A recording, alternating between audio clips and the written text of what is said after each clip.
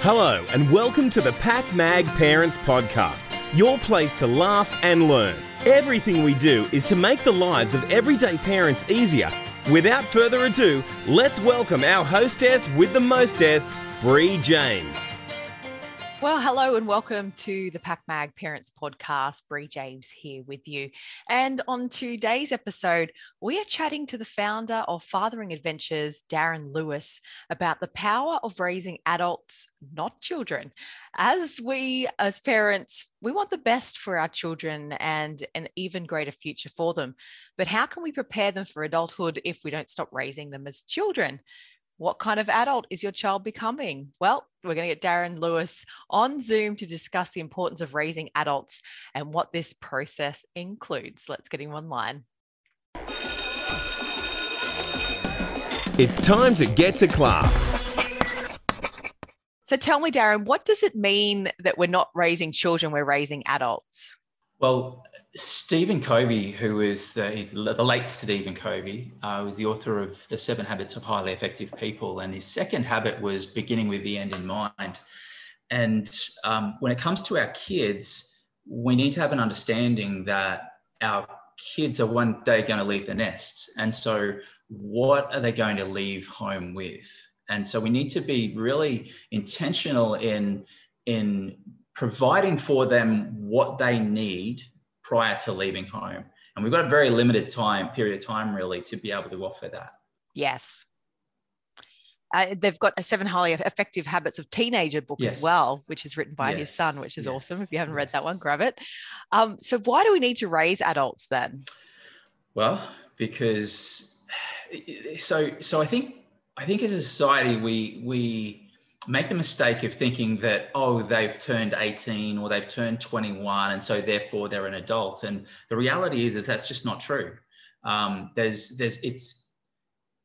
once heard it said that we're, and they're speaking about men here, we're male by birth, but we're men by choice.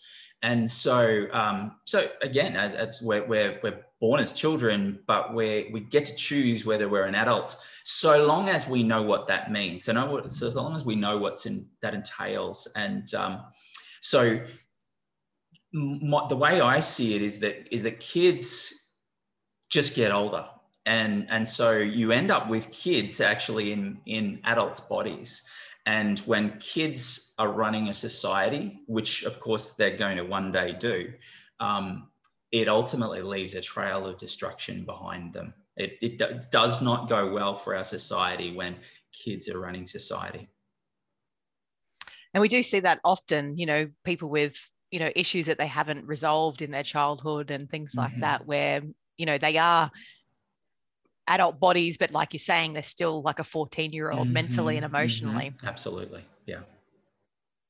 And what do you think that is caused by? Why do you think we are having, I know this is not one of the questions I've got for you, but that we planned, but, for me, I would be really interested to hear your feedback as to why do you think, we do have men and women in our society that do have the mental and emotional capacity of a teenager?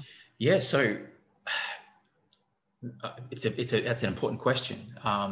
So 300 years or so ago, when the Industrial Revolution came onto the, into our society, when we began to, run things, in factories and motor vehicles were being built and we were commuting to work and so on.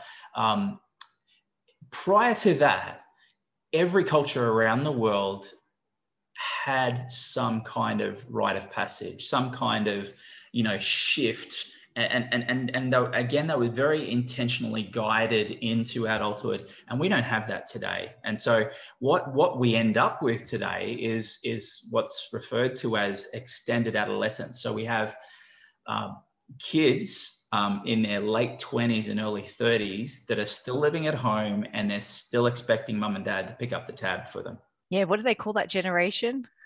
I know that there's the sandwich generation where there's 40-year-olds that are looking after their adult parents and their younger children. But anyway, there is a term for that where they just don't leave because they haven't had that transition into adulthood. Yeah. So psychologists refer to it as extended adolescence. So, Yep. adolescence was actually a construct in itself, and now we're just kind of giving them a free pass. There aren't any expectations we have on them, and that's very dangerous for our kids. It's not helpful for them at all, and again, it's not helpful for our society as a whole. Because I find that they don't have any expectations of themselves either, like, let alone adults having expectations of their children. They're so relaxed. Yeah. Well, some are, and some are highly strung and stressed and Yes, and deeply anxious absolutely. and depressed. And so, yeah, it's I mean, relaxed in expectation of what they're going to do. And yes. Well, again, if I mean, you think back to when you were a kid, we had parents that had expectations on us, and now I think parents are so busy in the workforce and paying off their mortgages that we actually we're allowing this to happen, and we're not having expectations on it. We don't expect that they're going to necessarily contribute to household chores and all of that, and so the poor kids are kind of remember they're children and we're adults, and they need to be led by us. We need ultimately, we as their parents are their guides into adulthood, and so we've got to help them understand what's happening and help them process that, and help provide direction for them into adulthood well. So what are the consequences, Darren, then, for not being intentional about raising adults? Because like you're saying, many of us are raising kids and we feel like we have to do everything for them, and they're not capable of emptying the dishwasher or making their own lunch or things like that we think we should just do it all for them because that makes me a good parent. What's the consequences of doing everything for our kids and not setting them up to be self-sufficient and raising them as adults when they're younger? Yeah, well, you've kind of answered it already. We're setting them up for failure. We're meant to be setting them up for success. And when we do everything for them, and we aren't preparing them for life, and we're not, most parents aren't these days. We're kind of keeping them alive. We're making sure we're putting a roof over their heads. We're putting food on the table, but it's so much more than that. And I think one of the things that we make the mistake of is that in our busyness, we abdicate and delegate our responsibilities as parents to schools and to others. And so, is it any wonder that numeracy and literacy are struggling, now here in Australia, because their schools are trying to do too much. They're trying to pick up the slack from where the parents actually haven't provided what their kids have needed in this space.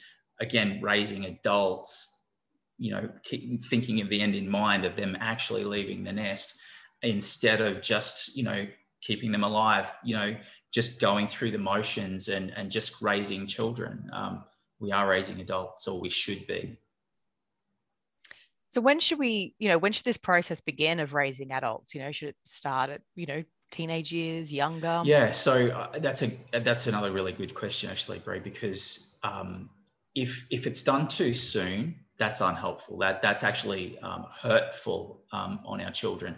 The reality is that we need to let kids be kids. So, at the appropriate age, it's really important that we begin to invite them into more. So yes, that figure for me and for most societies that still operate these kinds of rite of passages is age 13. It's just that. It's usually when, although again, maybe because of hormones in our chickens and beef and everything these days, puberty actually being brought back sooner. I remember with my own kids, and they're grown up now, but I would always work to that 12 to 13 year age range to begin to prepare them for adolescence. And I remember speaking to their school principal about it, and they said, you need to start earlier, actually, because we're seeing this puberty sort of start a lot earlier. But again, you don't want to, just because somebody's body is beginning to change, it doesn't mean that we provide more weight on them, than they really are ready for. I think sometimes, our youngest son was, he was a big kid. I mean, he's he's 6'4.5" or something now, and he's probably 130 kilos, and that's not fat. He's just solid. He's just, and I remember at around about him at 12, 13, he was as big as me, and I just remember it was so easy for me to make the mistake of, because he's so big, that he should be more responsible in certain situations. But I had to remind myself that he was 12. I mean, this is a period of training. So 13 is the start of the process, but really that's when the training begins, because again, you won't necessarily have them. You know, we think we've got our kids forever. But let's just say, let's kid ourselves for a minute that we've got them until they're 18. If we start at 13, that's just 5 years. And 5 years goes by very fast. And in fact, we don't have 5 years because, well, for a number of reasons, but we're not actively engaged in their lives all of that time. I mean, for fathers, it's 8.5 minutes a day. And from birth to 18 years of age, that equates to about 37.5 days.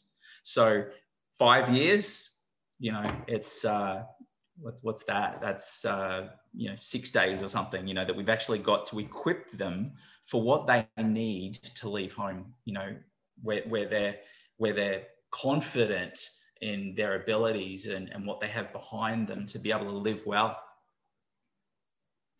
That's really interesting. The 8.5 minutes a day is the average father's amount of time they spend with their kids. Why is that? Well, the good news is that mums spend more time with their kids.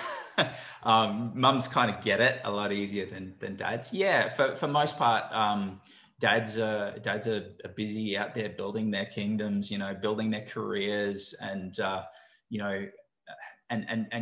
they miss so much, really, typically. And again, things are changing, right? We've got stay-at-home dads these days, but yeah, that's the on average, it's about 8.5 minutes a day. That's for dads. Wow, yeah. That's incredible. So, well, sad, it's very sad. but yes. Do you think that the role of like dads not being involved in their kids' lives enough is what is making our society have impact on our future society? I think it's a number. I think that's definitely a factor. I don't want to lay it all on that. I mean, it's interesting. No, definitely it's interesting, not. That sociologists and anthropologists, after studying cultures around the world and down through the millennia, they agree on this statement that as goes the men, so goes the society. When men are doing well in society, when they are contributing, when they are, being good husbands, being good fathers, and so on, when they know how to do that well, society goes well. And when they struggle, when men are facing a lot of challenges and they're not doing so well, society doesn't do so well. So this is an age-old problem. But yeah, look, I mean, mums are just as busy today. Mums are out in the workforce, and that's not a bad thing at all. But what quite often happens is that mums and dads are coming home and they're exhausted and there's nothing left in the tank. And so that's why I say, we kind of just we give them the what they need to live, to survive, but we aren't necessarily equipping them and preparing them for life beyond their home with us. So with raising adults, instead of raising kids, what should the process include? Like, what sort of things should we be thinking about? Yeah, so I believe there's 5 things that we need to be really quite focused on. The first one is parents, and in the absence of parents, significant male and female others, father figures, mother figures, but some kind of parent who, again, is intentional and will be their guide, will be there to answer questions and explain, interpret, decipher, what's happening in their world. If you recall back to when you went through all of this, there's a lot of confusion around kids. It's just like, what's happening? And, we just got no idea, and we didn't have guides. And just because we didn't, it doesn't mean that we shouldn't be our kids' guides. So that's the first thing. Secondly, mentors. It takes a village to raise a child. We no matter how good a parent you are, you need others. And we've kind of developed this nuclear family and where we're kind of disconnected from grandparents and uncles and aunts and cousins, and for the most part, and that's not going well for our kids. They need, Steve Biddulph would say, uncles and aunts, and again, that's just mentors. It's just somebody else other than mum and dad that's actually able to provide things and be a place where the kids can go when they don't want to speak to mum and dad. So mentors is really important. The other thing is testing and challenging. We make our kids' world super safe today, and we give them participation awards and everything. They're not tested. They're not challenged. So they don't have confidence that they can come through in situations, and they're not resilient. They will buckle under pressure. And so we need to be helping introducing testing and challenging so that doesn't happen when they are adults. There's also this idea of equipping. What does it mean to be a man for our sons? What does it mean to be a woman? What does it mean to be an adult? I mean, how is being a man different? You spoke about mentally, emotionally, psychologically. Like, what are those differences? And so we need to be able to help them transition, help them transform from being children to being adults in those spaces. And we need to provide skills. We need to upskill them, help them to know what to do in certain circumstances. There's so many things in life that we need to prepare them for. Budgeting, right? Just being able to establish a budget and work to a budget, and knowing that just going out and getting a credit card just because they can or because a bank will offer it to them is not good and wise. So sitting down with our kids and having these conversations, again, without delegating or abdicating those sort of responsibilities. And finally, a ceremony, a moment where the process is actually sealed. When I ask parents, are you married? Have you ever been married? Parents will give me a really quick answer. They'll be able to answer that super quickly. But when I ask, when did you become an adult? Now they're kind of stumped. It's like, well, I can't answer that question. Why? Well, why not? Why is there a difference? Because when we got married, there was a ceremony, there was a celebration, and we don't offer something like that. That again was once offered in every culture around the world prior to the Industrial Revolution. So we got to get that back. We have to be very, again, intentional in offering our children each one of these aspects of their development to adulthood or young adulthood. Again, you don't want them being 15 or 16 with the weight of the world on their shoulders. It's a process. It's a journey. And so, I always, mark the shift from childhood to young adulthood and young adulthood to authentic adulthood.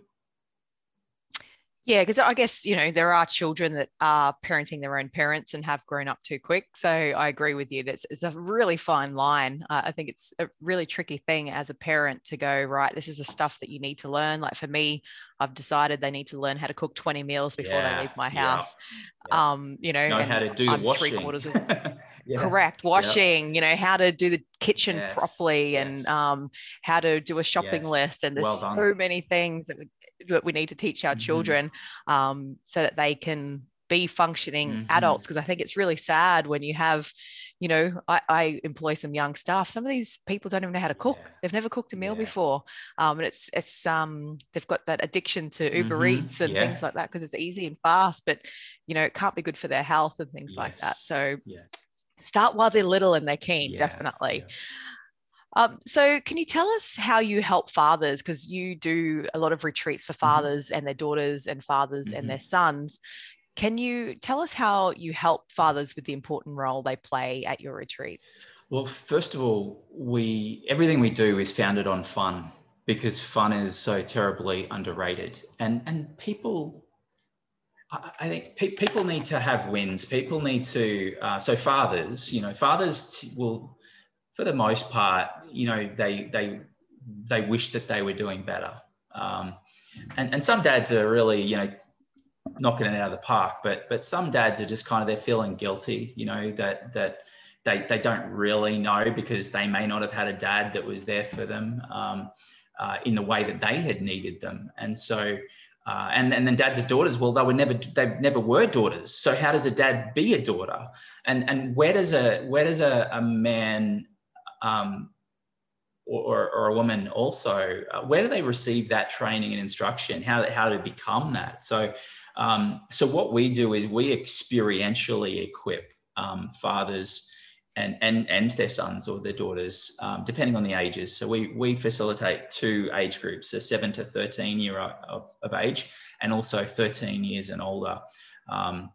Again, there's that very distinct shift at that 13-year mark, which is why we kind of offer those 2 offerings there with that overlap.